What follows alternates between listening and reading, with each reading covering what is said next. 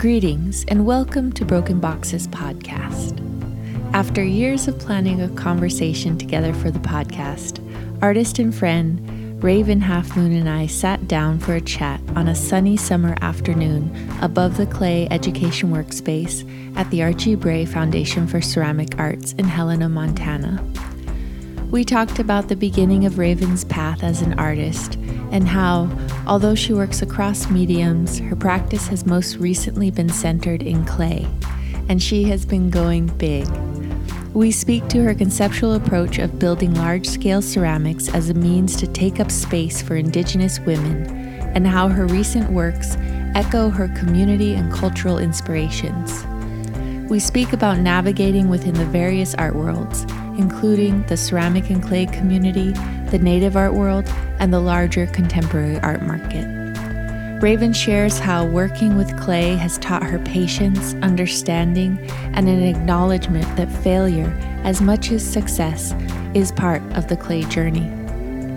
As we round out the conversation, Raven reflects on how as artists we can't just stay cooped up in our studios. We also have to go out, live our lives, and be with our communities in order to be able to do our creative work in a sustainable way. Raven reminds us to find balance and practice great care with one of the most valuable resources we possess, which is time. Raven Halfmoon is Caddo Nation from Norman, Oklahoma. She attended the University of Arkansas, where she earned a double Bachelor's Degree in ceramics and painting and cultural anthropology. Her work has been featured in multiple exhibitions throughout the U.S. as well as internationally. Raven currently lives and works in Norman, Oklahoma.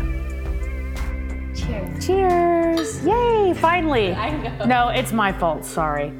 I was guilt tripping. I get a little today. I know. I was like, both my parents were like, those are your like good friends. Why wouldn't you do that? I was like, things that go on record in the world make me nervous. I know. Well, I wonder what that is. Like, a lot of people have it. Maybe it's just the lack of control. That, I think right now we're going through also a big cancellation culture. Ooh. So just anything that you've ever tweeted, said, put out, video, like on record is like people can pull from anything. And, you know, not that I'm saying anything bad, but it's just putting that out there for people to either love, to hate. So it's, yeah, it can be a little nerve-wracking. Yeah, I know. That's a good point. Cancel culture's got us all like having some trauma, some PTSD. Yeah, a little bit. I'm like, don't hate on me. Well, I've had to deal with it a lot, just like going to art school and you like are in critiques, and then anything you put out in the world has to be critiqued naturally. So you have to, artists kind of have to have a thick skin. Like not everyone's going to love you, and you just have to know that. So I guess, you know, putting recordings or video out is the same thing. I think I'm just a little bit more, I think I'm stronger with putting my artwork out, but like, yeah. Also the artwork is like a front for me. It also acts as like my first wall and like kind of guards of like my realm and like my sanctuary. And then when I have to go and like, you know, it's a wall between us. There's a little bit of, people can't get to like the heart of who I am. I'm picky about who I share that with and who I give like time to and share certain things. And I think, that's maybe why too. Well, not that you're, Well, I feel so honored and lucky. No, it's good. I know. I felt bad to say. So everybody else who wasn't able to have Raven Halfmoon interviewed, I don't trust you. No, I'm kidding. No, but we've known each other. Oh, well, let's just start like officially. Yeah. I was like, okay. Are we officially started?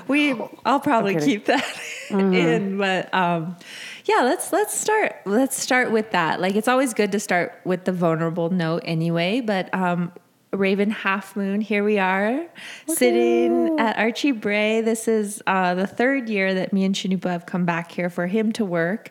The third year that you've also been here, that we've gotten to be in community with you in like a really special way. And so do you want to just introduced to the world who you are, what affiliations you identify with, how you talk about yourself in the world, and what kind of art you do. Yeah. So I'm Raven Halfmoon. I am enrolled citizen, Caddo Nation.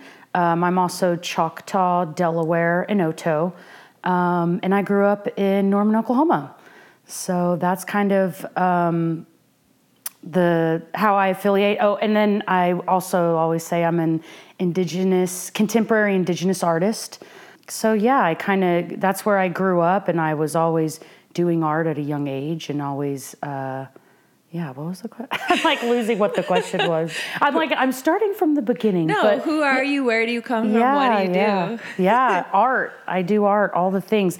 I think people know me right now as a sculptor. I work in ceramics, but I just consider myself an artist. I studied painting and ceramics and anthropology when I was in school, and I sketch and draw, and I feel like now I also paint on clay. So yeah, I'm an artist. Congratulations. Thanks. Yeah. It took a while to get here. Being an artist it's a hard job, but I'm glad to be here. It's been tough. It's been beautiful. It's, it's a journey. Yeah. That's what this podcast is all about. It's kind of like sharing a little bit behind the veil, so to speak. And like, it's not always easy, the road to being an artist. There's a lot of like unknowns. There's just a lot of uncertainty, a lot of stuff that we don't share on social media or like in the larger art world that people might see that's going on, So your journey to becoming an artist, did it start at art school, or do you have artists in your family?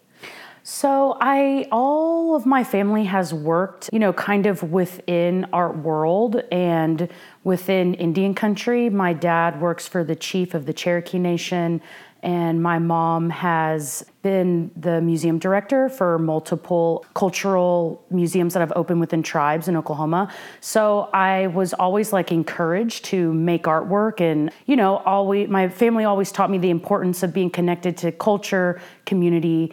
And so when I started making art, that was always important for me.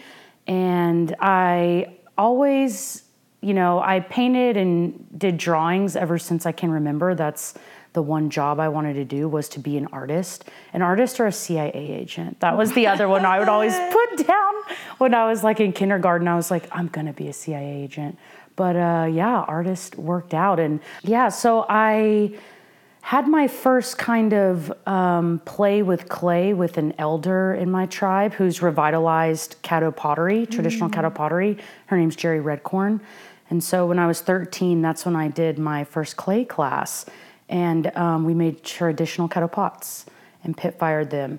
And then from there, I went to school and, had more of an academic understanding of being in contemporary art and taking like wheel throwing classes and hand building classes when I was in school.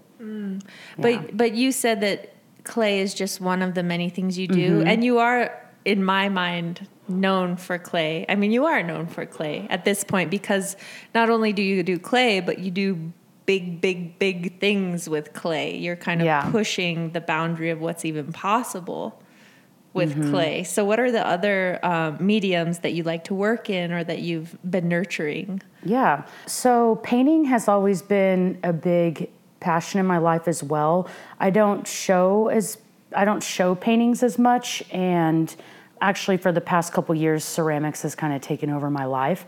But I also think of my clay pieces as paintings. When I was in school and even after, I would stretch like 4 or 5 foot canvases, and working really gestural with the body was something that I've always enjoyed. So I think that naturally went into my clay work. They're really large pieces. They have a very painterly look to them. They're meant to kind of show the medium that I'm using. So a lot of my pieces are a little bit like messy and loose, and show the clay texture and show the glaze painting texture. I like leaving drips in there. I like some parts to be opaque, transparent, like almost the same that you would use for like acrylic paint and oil-based paint. So I like to see those same things in my ceramic work. So I think it's just been like a natural progression of like bringing those two things together aesthetically. No, that's interesting because Chinupa, who also works in clay, always talks about it as like painting in 3D. Yes. Yeah. And so I want to talk a little bit about the obsession with the female form that's in your work. Yeah. Because that's kind of what you focus on at this point, and larger and larger. So is there like a feminist manifesto that you're asserting, or like, is it just because you're a woman and you just like to see that reflection, or what's kind of the deeper meanings and themes that you're drawing out? I think it's both of those things. It's for sure inherently like feminist and has that kind of feminist manifesto, and those are things that I believe in, but also it's sharing what I know, sharing my personal experiences and me going through this world. I'm a woman. I also think it has to do with a lot of the like movements we're seeing. A lot of my work has to do with socio-political movements as well. So we're seeing this BIPOC, we're seeing love all body sizes, we're seeing all the curves. And that's how I'm built, and that's how my mom is built, and that's how my grandmother is built. So kind of seeing more of this imagery of like the very voluptuous woman and just going through the world living how I live, that's kind of where it is born from. I think it's all of those combined. Yeah. And what made you go big with the clay? So big. There's a few different things. I was always, when I was in school studying, these kind of large-scale earthworks that are here in North America specifically. Caddos our ancestors are mound builders. And so there's the Spiro Mound in Oklahoma. There's Moundville in Alabama. There's the Cahokia Mounds, and then the Great Serpent Mound in Ohio. And so these really large-scale earthworks had a big impact on me. The thought of, it takes a community to help build all this. It's not just like one person. It's not just one voice. I really liked that aspect. Also places that make me feel quiet. This could be an important painting in a museum. This could be a national monument. Even living here in Montana, when I would like go and float the river and be in like some of these crazy huge canyons, it's spaces that make you feel small and quiet for a minute. That was really important to me and something that I wanted people to get from my work. So when I set up shows, that's kind of the impact that I want. They're supposed to make you quiet, and they're supposed to feel spiritual and almost in a way ceremonial. So that's kind of when I've experienced that, that's what I really enjoy in works. Also just the technicalities of what these large-scale pieces look like. Like even if you look at the Olmec heads in Mexico or the Easter Island heads, like just even imagining moving those and the technology to do that and how many people were involved is crazy. And so that always blew my mind. And so naturally, it's just what my work has become. Wow. That was always super cool to me. So yeah, I wanted to have people help me too. And they need to. It's like a part of your process with clay, right? Like you build some of your more recent works in multiple pieces, taking multiple large kiln fires. Let's kind of like break down and talk about specifically one work. So right now you have a solo presentation at the Aldrich Museum, and you have the largest work to date that you made. And what was her name again? So that piece is titled Flag Bearer. Flag Bearer. So she, that whole show is called Flags of Our Mothers. And it's kind of a homage to, to not only my personal, to not only the strong women in my life, but to the women that raise us and have to put in all the work. And I really wanted to build a show that paid homage to that. And so the flagship piece in that show is titled Flag Bearer. And I made that piece about a year and a half ago in California. Also, it's titled Flag Bearer because putting all these works together, and especially for this show, once you were in the room and how large they are, it really felt like, to me, like almost a new nation. Like I'm building a new narrative, but again, not a new narrative. It's like it's like a history that it's histories that haven't been heard. And it felt like a new nation in a way that was like, we're here to stay. These are the things we have to say. And I use only like the colors black, white, and red. I keep it super simple. And so my work to me looked like big flags. And using some kind of like iconic imagery too, that I put like stars on there. I put the Red River motif that's on a lot of Caddo and pots. I put that on a lot of the pieces. So they're kind of like this, they're very graphic. And so they kind of reminded me of flags of the people I'm building and people who we don't get to hear a lot of their story. And so that's kind of where the title of that show came from. And then the title of that piece, that's the 13-foot one. Yeah, so 13 feet. How did you create that? What was like the build process for that? So I was invited out to California State Long Beach, where they have an 8-foot kiln. Nice. It's one of the biggest, in the nation. And I started with, there was a whole team that came with me to help like build that work. And it was just like stacking up coil by coil. It was kind of crazy to like see it all like come together at the end. I was like, wow, so much work has gone into this. It feels, just because I made it so long ago, it's like such a long process. So building all of it, there was a team of people. There was like 6 of us. And like we would be rolling out coils, and some people would be stacking and helping me build. And then we had some people that were like smoothing the inside and doing like clay armatures. Wow. And then we did that in a 3-step process. So because all the work, none of those pieces, I didn't build it stacked up. I had to like first build the legs, and then on a separate cart build the torso, and on a third cart build the head. So it's weird. You had to like line everything up. I didn't know what it was going to look like till it was put together like 5 days before the show. I was like, hope it looks okay. But no, it turned out great. And yeah, so it was just, the building was a lot, but that's my favorite part of the process is the building. That's what I love the most. And so that was super exciting for me. And from there, everything dried, and then they fired slowly in a kiln one by one. And then after they got glazed, and then they fired in a kiln one by one. So yeah, they fire for like, they're in a kiln, those pieces, for about 21 days, like 3 weeks. Wow. Yeah. That's wild. That's crazy. A long time. It's so long. Even I was like, wow. Yeah. Oh my gosh. So you do traditional Caddo style building for even these large sculptures. So when you have help and support, do you kind of like tell your assistants like this is the jam, this is what you do? Yeah, we kind of go over, everyone who helps me, I need to tell them about my practice. We always have like a cleansing as well for everybody, because I want all this work to be like made in a good way.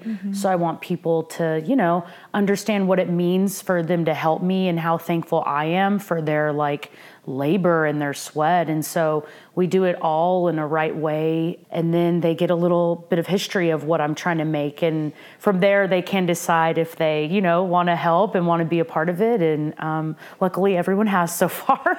So that's always a good thing. But yeah, there's always a little, history, that a little backstory, and some things that have to be said prior. Yeah, just we want good energies for everything. It's funny too, because that work seems very poignant and serious in a certain respect, but I know that you have a lot of humor in you as a person. Like I was even telling you, joking about it a couple of days ago, how like if you don't know you think you're so staunch and like just hardcore and tough, but you're like one of the sweetest, funniest people that we know. Thanks. Oh my gosh. But that comes out in your art too, like you do like these female forms with like sunglasses on. Yeah. And you do like Louis Vuitton bags out of clay, and like, or maybe you didn't Did you? I did. You yeah. did, right? Yes. Yeah. So can we talk about humor, what it means to you in your practice, and when you choose to use it and when you choose to be more serious? Yeah, I think that's a balance that I'm constantly working on. Prior to, I'm starting to add a little bit more with like cowboy hats and sunglasses and Louis Vuitton because, again, these are my experiences. These are things that I like. These are things that have importance to like the time and age that we're living in. And I think, showing that in the work is also important to me. So I think humor is always like a back and forth. Yeah, I feel like when I'm in the studio and like working alone, we deal, and I'm sure other artists will say this as well, it can be tough. It's dealing with heavy subject matter. It's dealing with hard things that our ancestors, that our families have been through. And so the studio can get, especially when you're alone, it can just get like heavy and like processing all this information and trying to talk about it and then like trying to make work about it. And so I feel like because of that, when I flip the coin and then once I leave studio, it's like almost I have to let that heaviness go. I gotta breathe, I gotta let it go. And so that's where kind of my humor comes in because that's my balance of how I like work and make and talk about like, what my family has been through. But then at the same time, I can't live in that space 24/7. Like I also have to release and have some humor. But I think us natives are pretty good at that though. Good at having some humor. But you bring it into your practice too. Yeah. But like you need that joy there to share out with everybody. Yeah. Through clay. And I'm definitely starting to bring it into my practice for sure. I think a while ago I didn't, but now I feel like that's an important part of like who I am and like who my family is. And so I am starting to add like the sunglasses and the aviators. And I'm also kind of doing funnier titles too with my work, kind of doing some puns and having fun with it. So I think it's good. Yeah. Yeah. So what's kind of the next thing pulling you? Is it going bigger? Is it going smaller? Is it changing material? Like feels like you've been really just kind of head down in a trajectory for a little bit with these figures and you've gone so big and it's so grand. I mean, you could like one up yourself or you could pivot, right? I think I did what I needed to do with the large scale for sure. And that meaning like large scale is in clay. Clay can be like really finicky. It can be fragile. I feel like with the last piece that I did, Flag Bearer, I really pushed a medium like to its limits. Like I asked that clay to do a lot and it did it for me. And I feel like clay is always like a relationship. I always say it's my like number one relationship. I feel like I'm in a romantic place with this medium. But after making that large scale piece, I kind of figured out it shed some light on a lot of different things that I want to do and pivot from. And then I also worked through a lot of issues with working that large too, and like figured out a lot of things. And I feel like I did what I needed to say. Like I accomplished, like, I feel like I was always on this trajectory of like bigger, go bigger. And then I did it. And I feel like it's done. Like I said what I needed to say with it. And so from there, I think I want to pivot and work with some other materials. I think, still working large scale, I'm always going to be about the large scale, but making things in some material that's easier, not as heavy, can weather elements a little bit better. Yeah. So that's kind of like the next area, I think. But I'll always work in clay. That's my love language. They should add clay to the 5 love languages. I'm like clay. I'll never leave it. I love that about being in like a literal romantic relationship because there is so much heart work involved and it can really break your heart at any point of the relationship process. Oh my gosh. Yeah. The clay and its process. That's why I say it will take, like, once you get started in clay, watch out, because it will take over your life. Where I feel like a painting you could, work on a day of and then show it. Clay is like, you have the building process, which has a lot of issues, and then drying. You can have tons of issues. That's where I probably have the most. And then the firing. Like every time you open a kiln, I feel like it's Christmas time. Because you're like, hope the kiln gods. I know, I always say prayers to the kiln gods. I'm like, do me well. Do me well. So do you want to share like maybe what one of the biggest catastrophes was with clay? Do you have one? Yeah, I have one. It was actually at the Archie Bray where we're at. Oh. Yeah. I was, but everything is always a lesson. So I was getting ready for a show, and I had like 3 huge pieces in a kiln, and I was pushing for a deadline, and I put them in, and the sculptures were still, like the clay was still wet. And I was like, you know what, they'll be fine. I'm just gonna fire, like I have to ship these out. And then I turned up the kiln and shut the door and walked away. And about like 10 seconds later, I heard like boom, boom, like 2 or 3 huge like explosions in the kiln. And I opened it back up and they were all gone. I had to throw them all away, and they were all like really large. So that's when I decided, I was like, I'm never gonna push for, like clay is its own being. It needs time. Give it its space, let it set up, let it dry, don't rush it. So, wow, that's huge. That's yeah. a huge catastrophe. Oh, it was huge. Yeah. I mean, luckily I had some other things going on and I was able to like get the show done. But yeah, I definitely like left immediately and like cried at home and then came back and cleaned it up. I definitely was like, I must go home now. I need to leave this. No one can see me cry. I'm at capacity. Yeah. I was like, I'm done. I'm at capacity. That's it. And I came back later and cleaned it. But yeah, it was like a whole thing. Because also, since they're so large, it's so much work. Like, it was like 4 months of work that I like put all in there. So, yeah, but it was a good lesson. I feel like also clay as a medium teaches you patience, which is good. Yeah, which I didn't have before. Now I'm like, all the time in the world. We'll be late. It's fine. It's clay. I'll miss that deadline. Yeah. Oh. No, it seems like clay is a big teacher that people can thread those lessons throughout their life. And you think patience is the number one thing that you've learned to kind of pepper throughout other aspects of your life? For me, yeah. Yeah. Yeah, clay has taught me patience. Also, I think not to get upset about the little things. Yeah. Because, you'll put something in a kiln and it won't turn out the way that you want exactly. Like never does. Something has a flash or a glaze doesn't turn out or you get a crack. But it's like, that has also taught me like it's about the overall idea and not just every single little thing has to come out perfect the way you thought. Like, yeah. Look for the silver lining. Look for the silver lining. I'm like...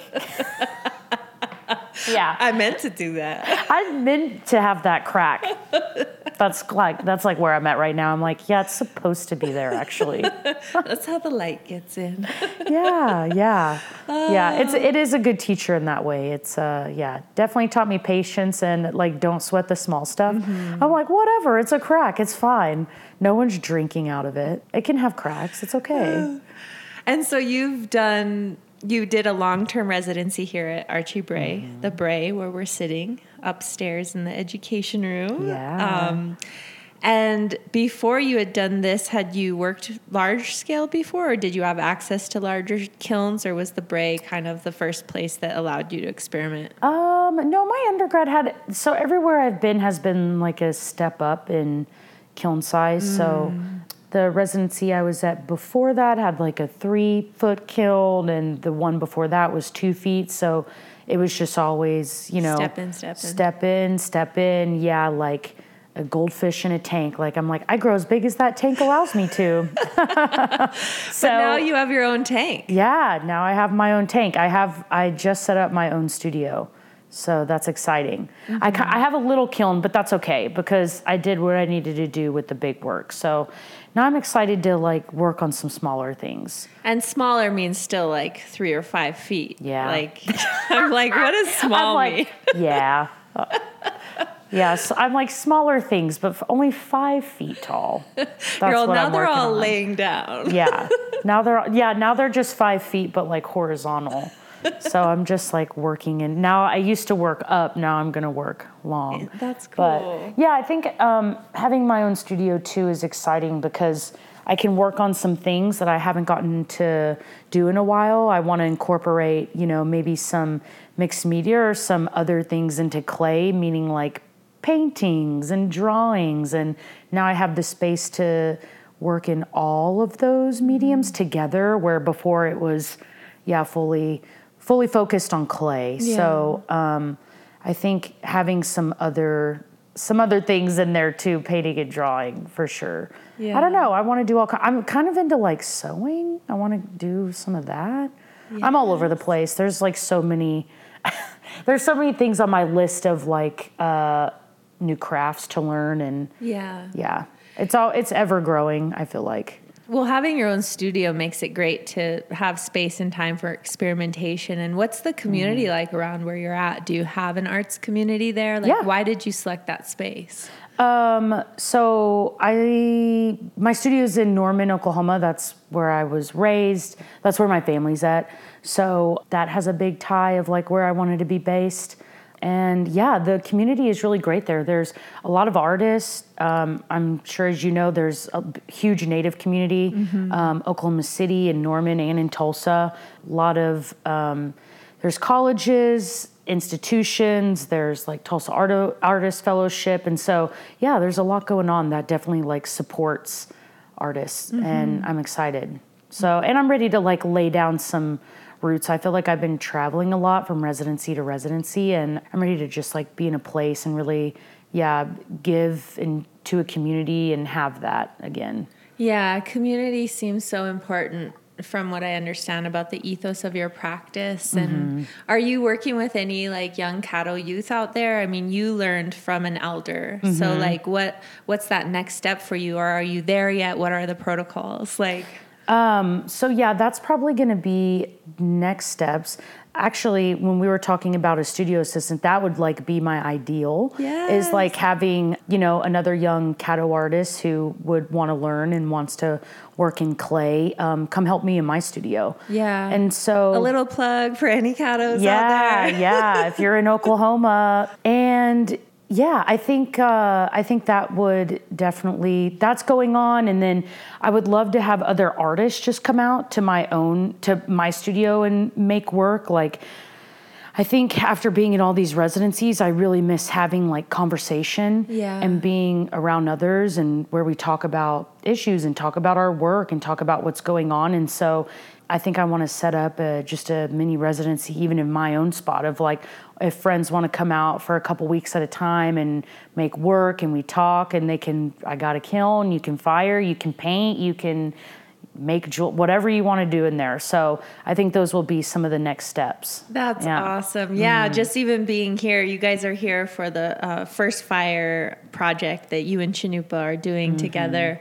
which we can talk about in a second. I think it might be nice to talk about, but just seeing the energy of all these Indigenous folks from different nations of North America, like just talking story, not about clay necessarily, clay's the thread, but like just talking about what it means to like be existing today and different ways of being Indigenous, urban or more rural, and just like the pathway of art and all of that. So how has this experience been after being kind of in your own studio? Oh, it's been so great.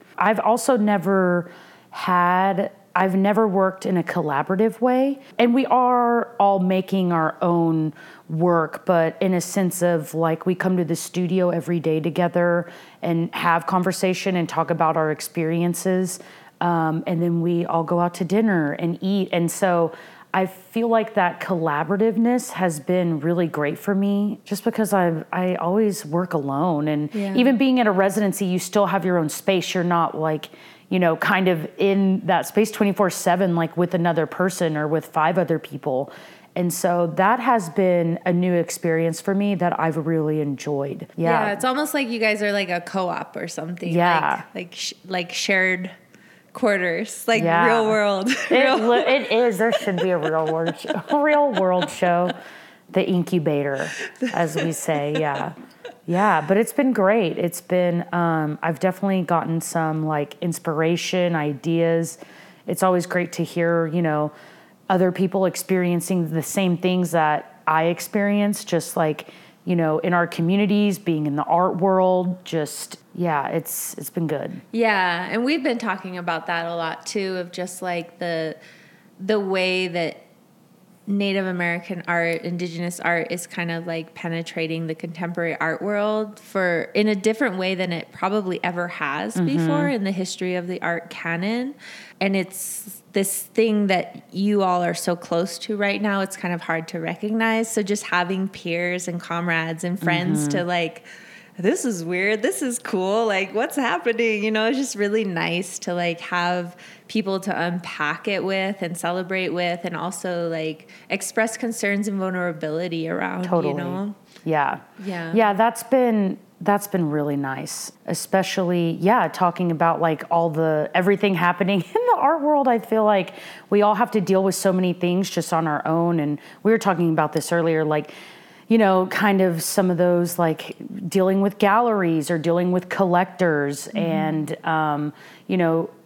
trying to do shows and exhibitions and everything that, some of the questions that you get posed to in those situations can be a little, they can just be hard. Maybe, I don't know if some people are just uneducated. So on top of being an artist, I feel like you always are like a history professor as well. We come with so many other things of not just the art, which we were talking about, but it's also, you're coming with a whole, you're coming with the whole culture. And so that people are wanting to get and collect, and it can, and also it can be a lot. You have to be accountable to, like, totally. You're not only just speaking about your art and like standing up for your art, you're standing up for all of your ancestors and all of the next generations of Caddo people. Like, no big deal, no stress. Oh my gosh, I know. I'm like, But what makes you keep wanting to play? What is that thing inside of you that makes you feel like, no, this is my time and this is what I'm doing? I think it's because it needs to be heard. It's histories that haven't been heard, have been silenced in the past. And I think there's a need for it now. And I think people are ready to hear other voices. I think they're ready to hear about other, the dark side of history, as like people would say, that we don't, necessarily grow up learning about.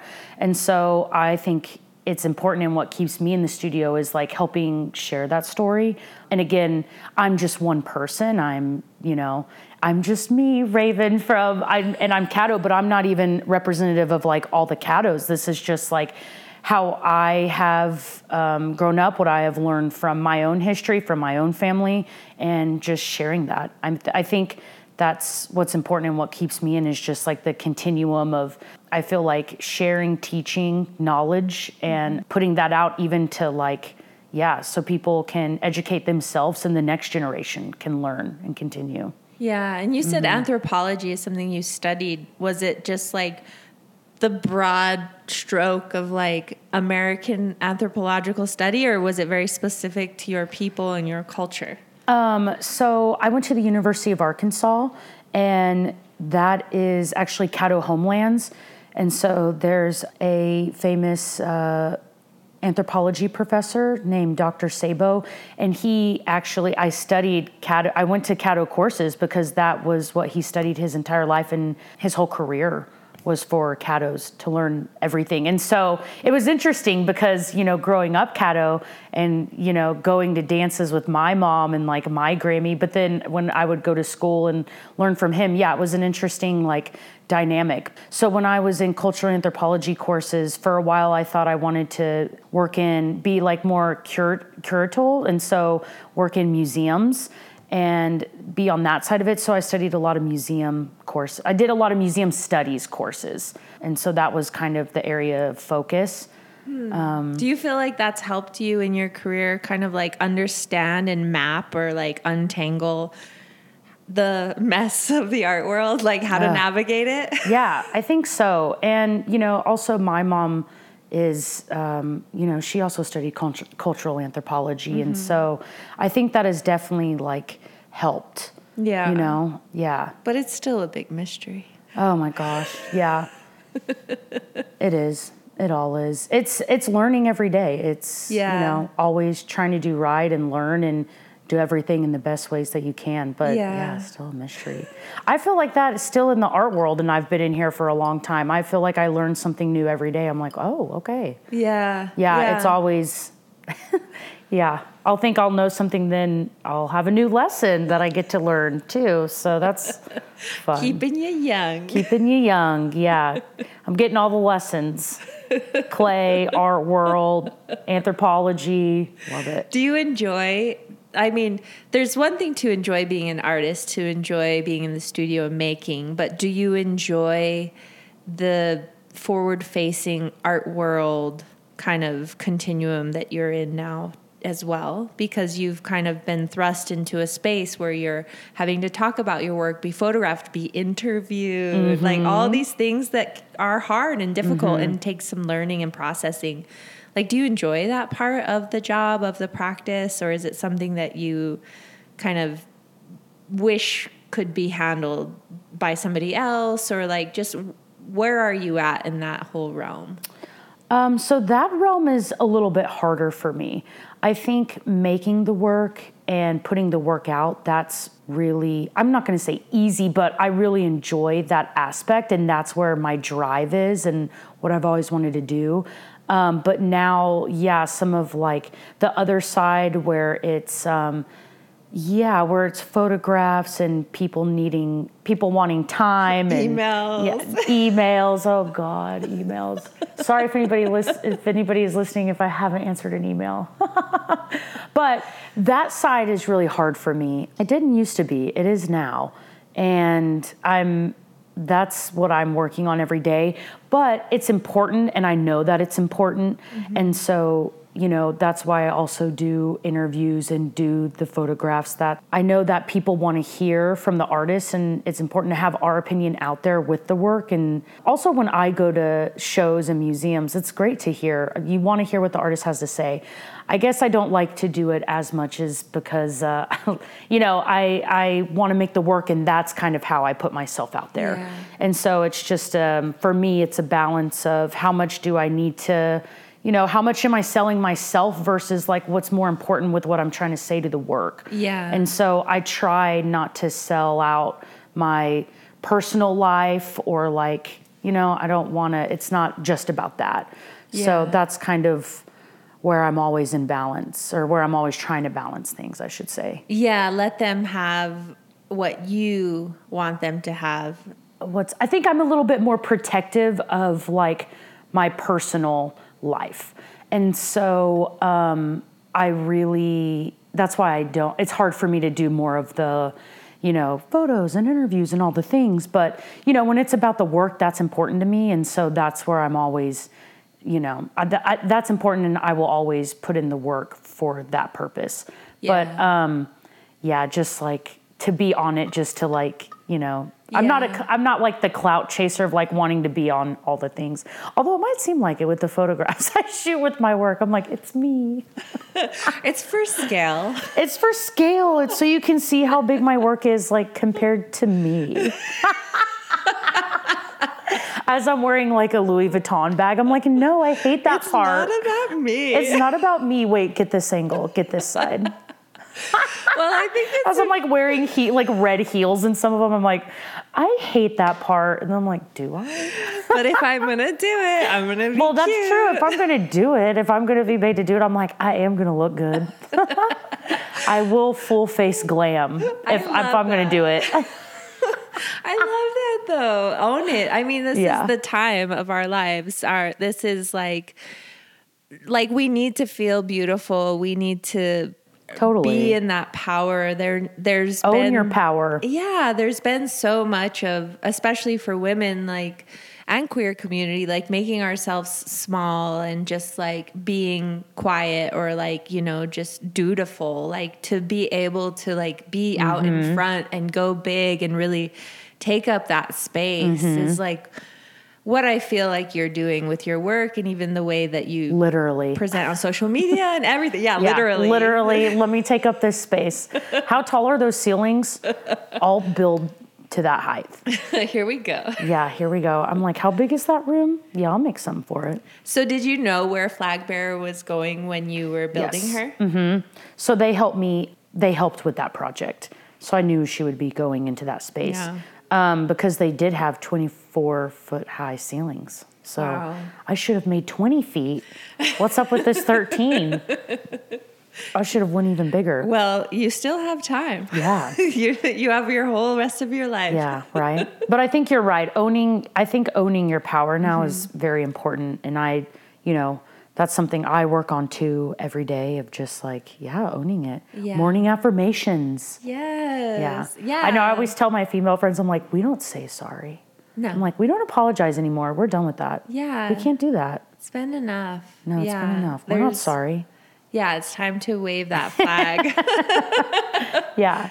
It's time to wave that flag of like, power and just like really coming back into like what is possible. And I feel like we're in a time of overcompensating for all the smallness that like women have had. And so I know feminism is very loaded, especially for women of color, of how it's been so co-opted by white culture and also capitalism.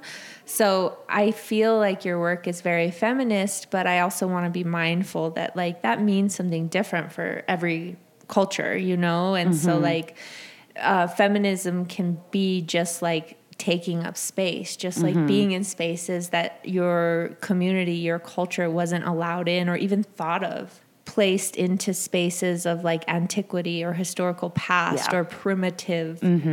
I mean, we're here at the first fire, like there's this irony and this like humor around like all of these survivalists like out there trying to like pit fire and make stuff and like gleaning and co-opting indigenous like methodologies and culture for pit firing, right? And they're calling it primitive ways of firing. And it's like, can we change the language, right? Just the same thing you're doing with placing like these huge indigenous women in museums. Like, how can that trickle down into everything, right? How are you working maybe within this group, and how is this group working to like, I mean, you all are joking about it, but it's also a serious issue about the way that stuff is still caught in this historical rhetoric. Yeah. I think it's, we need new vernacular, for what, especially like some of these books that you see that say like primitive clay. I think we're trying to build new language behind that. I think primitive kind of puts things, first of all, I think it has to do with brown people generally and what people think of primitive clay. And then also I feel like it puts it in like a time like capsule of like primitive meaning like ancient or old or like not of this time. And so that's just not the case either. So it's really, it's been good conversation of trying to change the language around that of what that can mean. But yeah, I've been working on a few small things that we're going to test in Pitfire. And just, again, the conversation around clay and what it means to be in clay and an artist and each of our personal like experiences like as Native artists and what we have to deal with. And I think also this group, it's really important that we come together because I've been at the Bray for several years and I love it here and have enjoyed the experience, but I feel like these are two different worlds. And I feel like the Native art community is a separate space than the contemporary like clay community, if we're speaking about clay. Well, and even so, sometimes I feel like those even contemporary art world is different from like Native art world. And so it was really important for me when bringing First Fire together to merge those two spaces because, the Bray is kind of like this awesome bubble and has a history of bringing really great clay artists through, but then has no connection to like any of the indigenous communities here or any of the tribes here. And also for that matter, like doesn't bring in like Native artists who are making badass like traditional pots or working, making sculptures. And so I think it was important for these two worlds to meet. And some of the artists in First Fire maybe haven't had the experience of like firing in a kiln. And so, it's been good. It's been good for both of these worlds to kind of combine and meet and experience one another. Yeah, I remember when we were here for Chinupa's first visiting artist residency, and you were here as a long-term resident, you all were saying that it was like the most natives that had ever been at the Bray at one time. Totally. I think Steve said I was the first native artist. Yeah. Long-term. Yeah. Yeah. And then 2 at once, like that was like, mind blown. Mind blown. Yeah. Which is so ridiculous. But I see that often, even in like contemporary DEI efforts where they're like, we need one of everything, Totally. Like even when you think about like and Sika's journey and all of that, it's like getting it right takes a lot of stumbling. And I feel like the fact that First Fire was able to come to be through like Chinupa and you and your care, and Steve's willingness to like advocate for it, even as he was changing positions. Oh yeah, Steve's been great. Yeah, and he was really advocating for this space in this group as well. And so it's been wonderful. I think the Bray is trying to change the lens of what it's been before. Historically, and I think it's great. I think there's, other programming that's going to come about that's going to help. I think we're kind of like leading the way with some things, and I hope it goes also bigger than the Bray. I hope there's other institutions as well that kind of like ask some questions and want to bring in some other artists. And I think this is a great like first.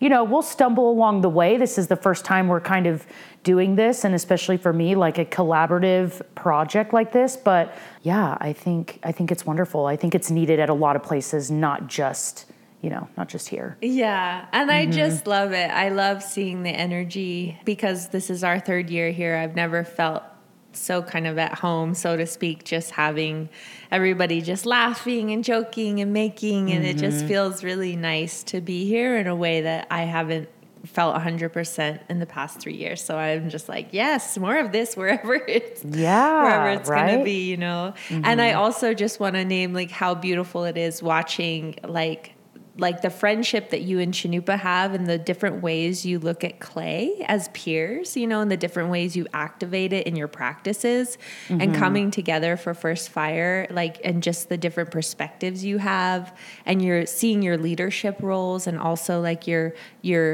inquisitiveness and like wanting to learn from the other artists that you all selected to invite in, it's just a really beautiful process. And do you want to talk about kind of what your hopes are for it, where you see it going from here? Yeah. So, we all are here collaborating and making our own work, but we also want to build a facility. We want to build a building here on site at the Bray. And whether that's using a historical building that's kind of refurbished and revamped for that, or building something new, that could be exciting as well. So we're all here to kind of figure out the best way to do that. And we want to incorporate all first firings. So I think that's really important too, is what's the best way to pit fire? What should it look like? What should the ground be? Should it be dirt? Should it be outside? Does it need to have foundation or concrete or be enclosed? And so I think my, dream for that would be to figure out what type of facility we want to set up. But even furthermore would be probably the programming afterwards, and, bringing in communities and bringing in other, especially youth that are here locally, I think is really important to teach all this knowledge to the next generation. I don't think a lot of people have access to that, or maybe they don't have people that do clay in their family, so I think that would be my dream, is getting the youth involved and having programming where they can come and make and fire and learn from other invited artists, that come here and maybe workshop or maybe do like a mini residency. Yeah. Yeah, and you guys have Lame Deer, kids from Lame Deer coming down, even though they're kind of doing other kind of workshops with their own teacher, they're going to get to meet you all and hang out, and that's going to be so cool. Yeah. Like the first steps. I'm super excited about that. I don't usually work with I don't do a lot of teaching either or workshops. I feel like I came on this podcast, I'm like, I don't do much. I don't do it. I don't like to do that. And I also don't like to do that.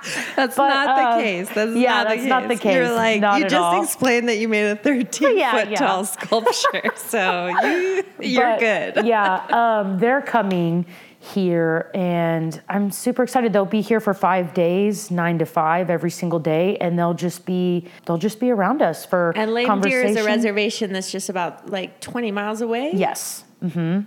But yeah, I think there's about 6 students that will be coming in high school, and they're pretty serious about their clay practice as well. So it'll be good. I also learn, I feel like, just as much from youth as they do from me. I feel like, the youth and the children are like the ones who ask like hard-hitting questions, the ones that are most okay with failing and like, they don't know what a certain glaze will look on a certain material, and that's okay, but we're going to fire it and we're going to figure it out. So I have a lot of respect for, when I have a lot of respect for like the youth, and I learn just as much from them. So I'm excited about that because I feel like I'm always constantly learning. Yes, that's the way right there. That's kind of the secret. It is. Secret ingredient. I'm like, keep me young. No, it's true though. Yeah. I mean, like, having the youth's energy around also like kind of creates this mirror or this reflection of like how precious everything is, how much we take for granted knowledge and the material knowledge and how much more there is to learn, It's really beautiful to have them around. And I'm super excited for that too. I know Chanupa's very pumped about it. And I'm just really excited to see this wherever it ends up going. I know that you all have put so much care and intention for over almost 2 years now, just like setting up the pieces. And it could be another 2 years before the site is even built, but there's so much bureaucracy involved in a project like this. And it's just like keeping the momentum and energy up and inviting these other artists. Like we have Anita Fields here and Jared. Like there's just some amazing people here. And totally. That they all have so much knowledge or lack of knowledge as well. Well, and it's a place for, I love to continuously learn, and I haven't been in school in a while, and then you're just like in your own studio with your own ideas and concepts and pushing the work. And so being in a space like this where I can just be quiet and like, listen to Jared, who's so knowledgeable. It's been nice for me, to be honest, to not be the one who's on the stage, not be the one who's constantly being asked the questions or like having to do all the interviews for museums. And it's nice to be in this space and we're all learning from each other, but mostly I'm like, how much do I know? Maybe not much, and that's okay. But it's good because I'm learning a lot. Yeah. Fake it till you make it. Fake it till you make it. No, I'm like, I do know a lot, but I'm also learning. Well, there's also different worlds colliding, right? There's like more like customary, like pottery practices taking place, and then more contemporary art practices. Like I feel like you and Chanupa kind of navigate in the same world, whereas like Tara and Jared, like they focus on pottery and like traditionalism a lot more. And neither is better or worse. They're just like different kind of circles in like a larger universe. Yeah, for sure. But it's been great to hear some of their processes and how they make with clay, because sometimes you feel like since I am in a more, in a contemporary realm, sometimes you lose like that relationship with like fire or like physically going out and digging clay, which we just did like the other day. We went out on the Missouri River and we pulled clay from the river, and I made 3 pots with it today. So, being part of the entire process again is like super refreshing for me. I think, you can neglect some of those things or kind of like be absent in pulling clay or having a relationship with fire. I buy commercial clay. I use commercial glazes. And so, having that again has been nice, it's been great. A little regenerative time. Yeah. And you guys are going to do your first pit firing tomorrow night, hopefully. So that's very cool. I'm excited. Yeah. I made some little bowls and pots, some caddo pots. I know it was funny. Jared looked over at my my bottle pots that I was making. He goes, "Yeah, those are caddo." I was like, "I know." He's like, "For sure, those are caddo." I was like, You're also am I. I know. I was like, "So am I. What you trying to say?" I love Are we going to be comparing pots right now? But no, it's been fun. Plus, I haven't made anything functional in a really long time. And it's, it's just a totally different, like, mindset of, like, things can it hold water? Is it going to pour out evenly? Like, it has to sit on a table, like, flat and level. Just things I don't really worry about with my large-scale sculpture. Like cracks. I can't have cracks in these. Well, I remember when we all first got here, you were just kind of like a little bit exhausted from so much big building. And you were like, I'm just ready to like kind of like ease in and like be a part of a community and this and that. And you're like, I'm just going to make a little bit. And you're like, even though you're not building, I'm like, girl, you can't help yourself. I know. I guilt myself. I'm like, girl, you can't just sit here and not make. So then, of course, I have like 5 pots. I was like, well, I'll just make, instead of big, I'll just make a lot. But amazing. It's been good. I had that show, so I was kind of on like a downwind of like, just rejuvenating, kind of doing some self-work and focusing on like what the next show's going to be, what my next body of work is going to look like.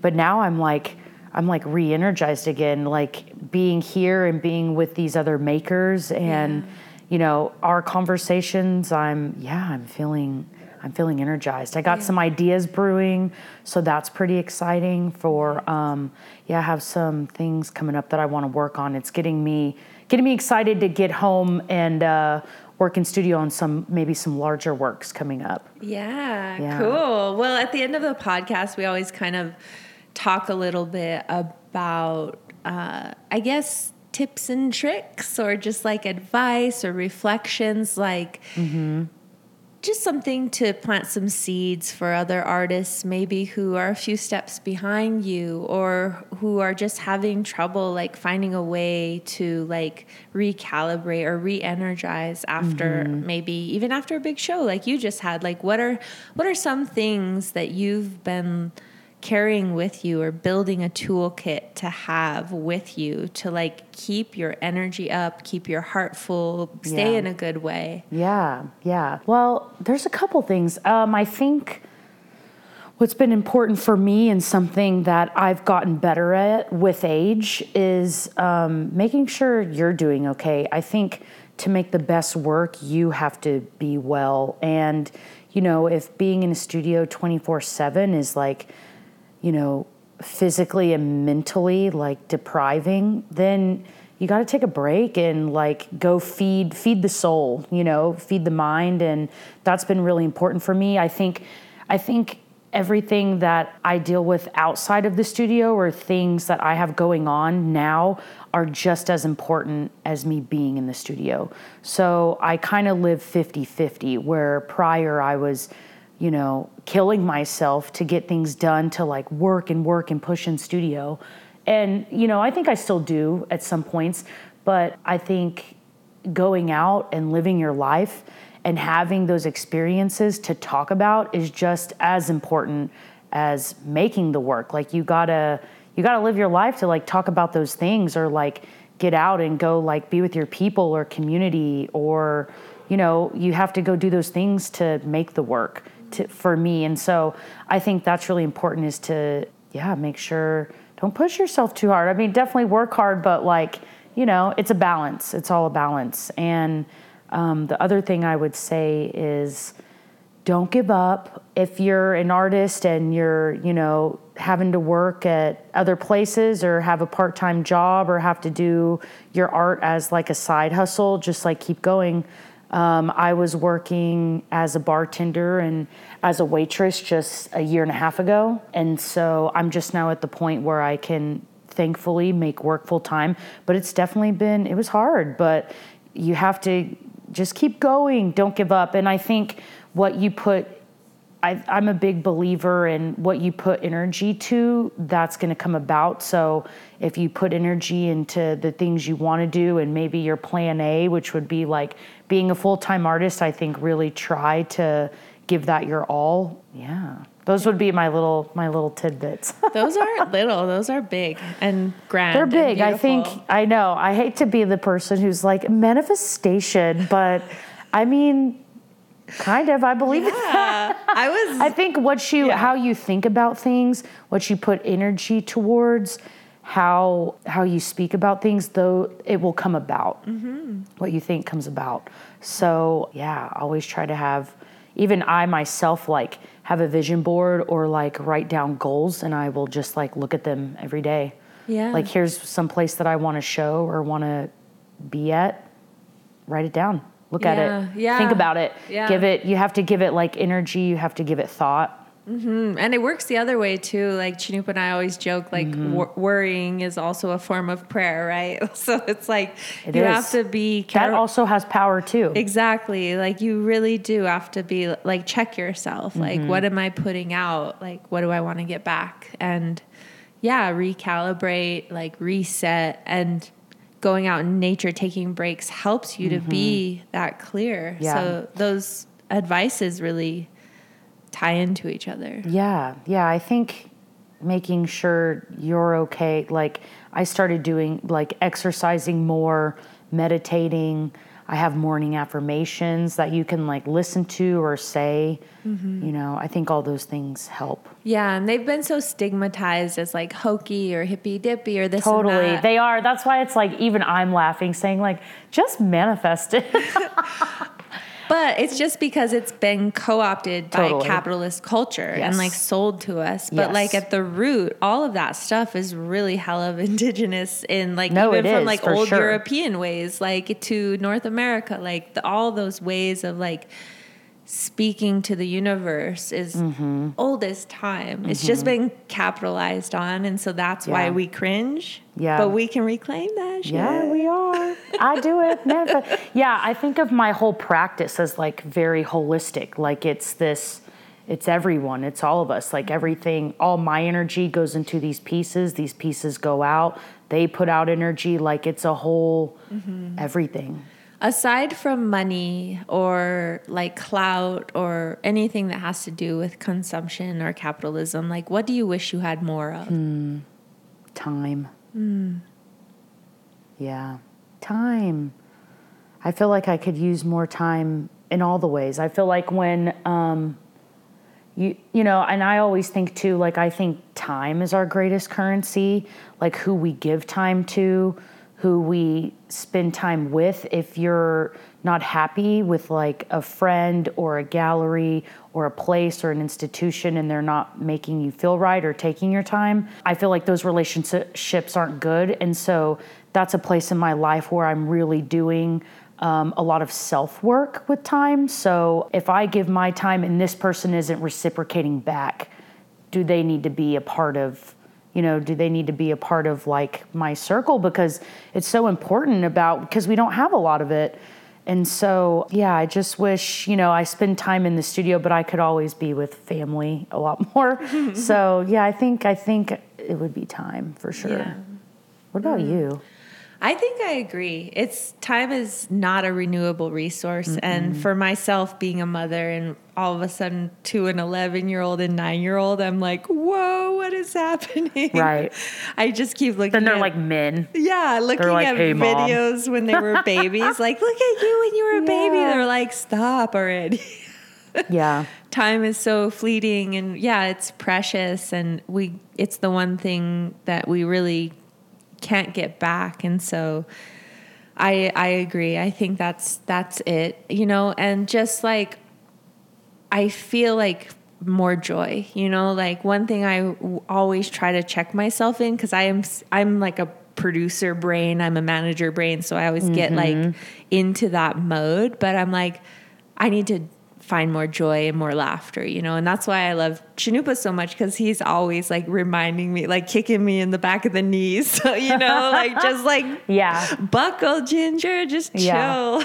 For sure. My dad is like that for me. Yeah, we need those people. Yeah, right? for sure. They keep you honest. Yeah. We need someone who's going to check you a little bit, kind of test it, make you laugh. Yeah, totally.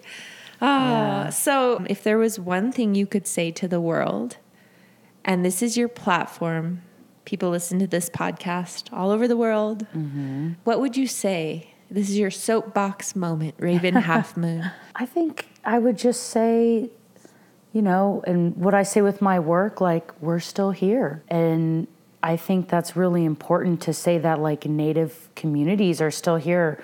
Like, not just Caddo Nation, who I represent, but all of us. We're an adaptive people, still here, still powerful. And, you know, I think there's some ideas and romanticism of what that can mean. And I think it's ever changing, ever evolving. And so that would probably be the message, is just still here, taking up space. Nice. Yeah. Oh, yeah. Well, Raven, Yay! we did it. We did it. We've been planning this for like 2 years. It's just been a wild ride and so much work. It's me. It's because I don't like doing interviews. I feel so special. You have my time. I got an hour and 15 minutes from Raven Halfmoon. I'm rich. You have my time currency. No, thank you so much. It's been a pleasure. Yay, thank you. It's been awesome.